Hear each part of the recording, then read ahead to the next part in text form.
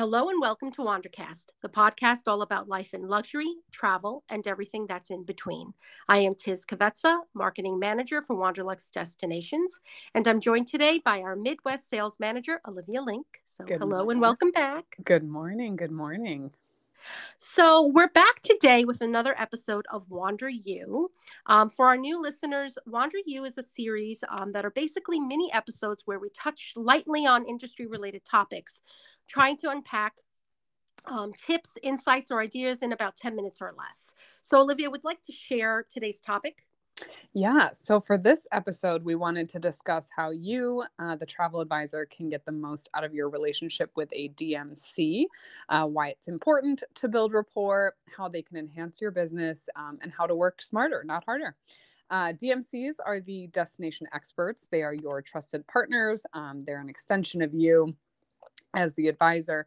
And as the advisor, you are an expert in your clients. So when the DMC and the advisors, the end result is the most personalized and creative itineraries for each of your unique travelers. It's really a true dream team. Well, I couldn't agree more. Very true.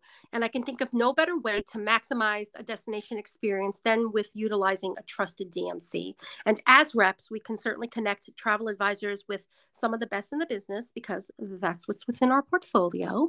And I'll just take a minute to outline our DMCs.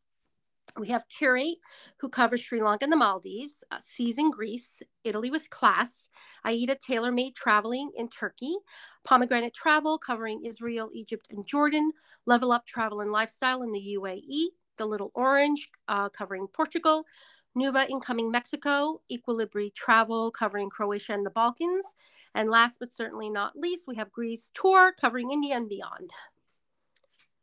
So, Olivia, now that we kind of went over all of this and we kind of just set the stage for why it's kind of good to build a rapport with DMCs, what's the next important step with developing a relationship with the DMC?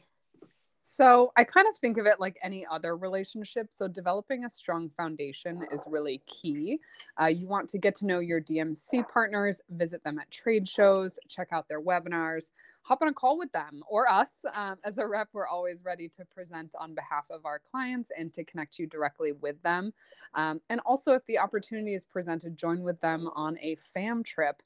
Obviously, as everyone knows, every DMC works a little bit differently. So if you are working or considering working with a DMC for the first time, I encourage you to ask about their process, what their proposals look like, whether they can offer breakdowns, how payment works. Make sure that whatever DMC you choose works in a way that aligns with your business practices, just to save yourself and them a lot of frustration at the end. So why should an advisor work with the DMC? Yeah, so I think the best way to say this is advisors know a lot, right, about a lot of places. Mm-hmm. But even if you head to Italy 4 times a year, it's hard to beat the expertise of someone who lives in the heart of Tuscany. So DMCs are responsible for your clients while they're in destination. So let them handle all the components for a seamless experience. If they have booked the hotels, tours, transfers, ferry tickets, etc., then if one piece has to change, they can adjust the itinerary as needed because they see the full picture. And then also DMCs want to book your hotels because it creates a stronger, more sustainable local industry.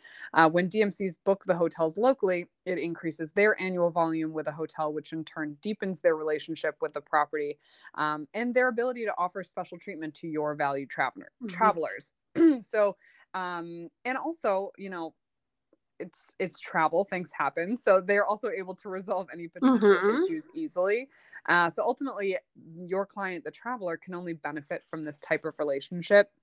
And the more you use a DMC for all your needs, the more power they have locally to help you exceed all expectations. And then I also think we cannot overstate the importance of that local knowledge, right? The new restaurants that have opened, the best spot to watch sunset, they know that because they live and breathe it every day. Absolutely. So what other information would you suggest an advisor have ready to submit upon that first correspondence? And as experts in understanding their clients' needs and wants and limitations, it probably is good to kind of just get all that information in a cluster and send it off in the first shot. Yeah, I would say, think about the information that you need from your clients in order to curate the best trip possible. That's the information the DMCs want as well. So, advisors can minimize the back and forth and numerous revisions by providing as much information as possible in that initial request. So, send a full client profile, including ages, hobbies, travel style. Make it or break it. Mm-hmm. Does your client need dual vanity, right? Do they have to have a king bed? Instead of a European double or queen. Mm-hmm. What are their interests, dislikes, food allergies and restrictions, physical limitations, right? It's Europe. A lot of the hotels are older. Some have, elevators, some don't have elevators. Mm-hmm. So I think it's important to send as much information as possible. And once the DMC has that full client profile, give them a little space to be creative, right? Let the DMC show you how they can wow your client with experiences you can't find online within the parameters of the interest that you have sent. Mm-hmm. After all, they are the destination experts. They know about those hidden gems, that new hotspot that just opened, the after hours cocktail experiences, that local farmer that they can get behind the scenes tours with. Mm-hmm. Um, so yeah, that would be my recommendation.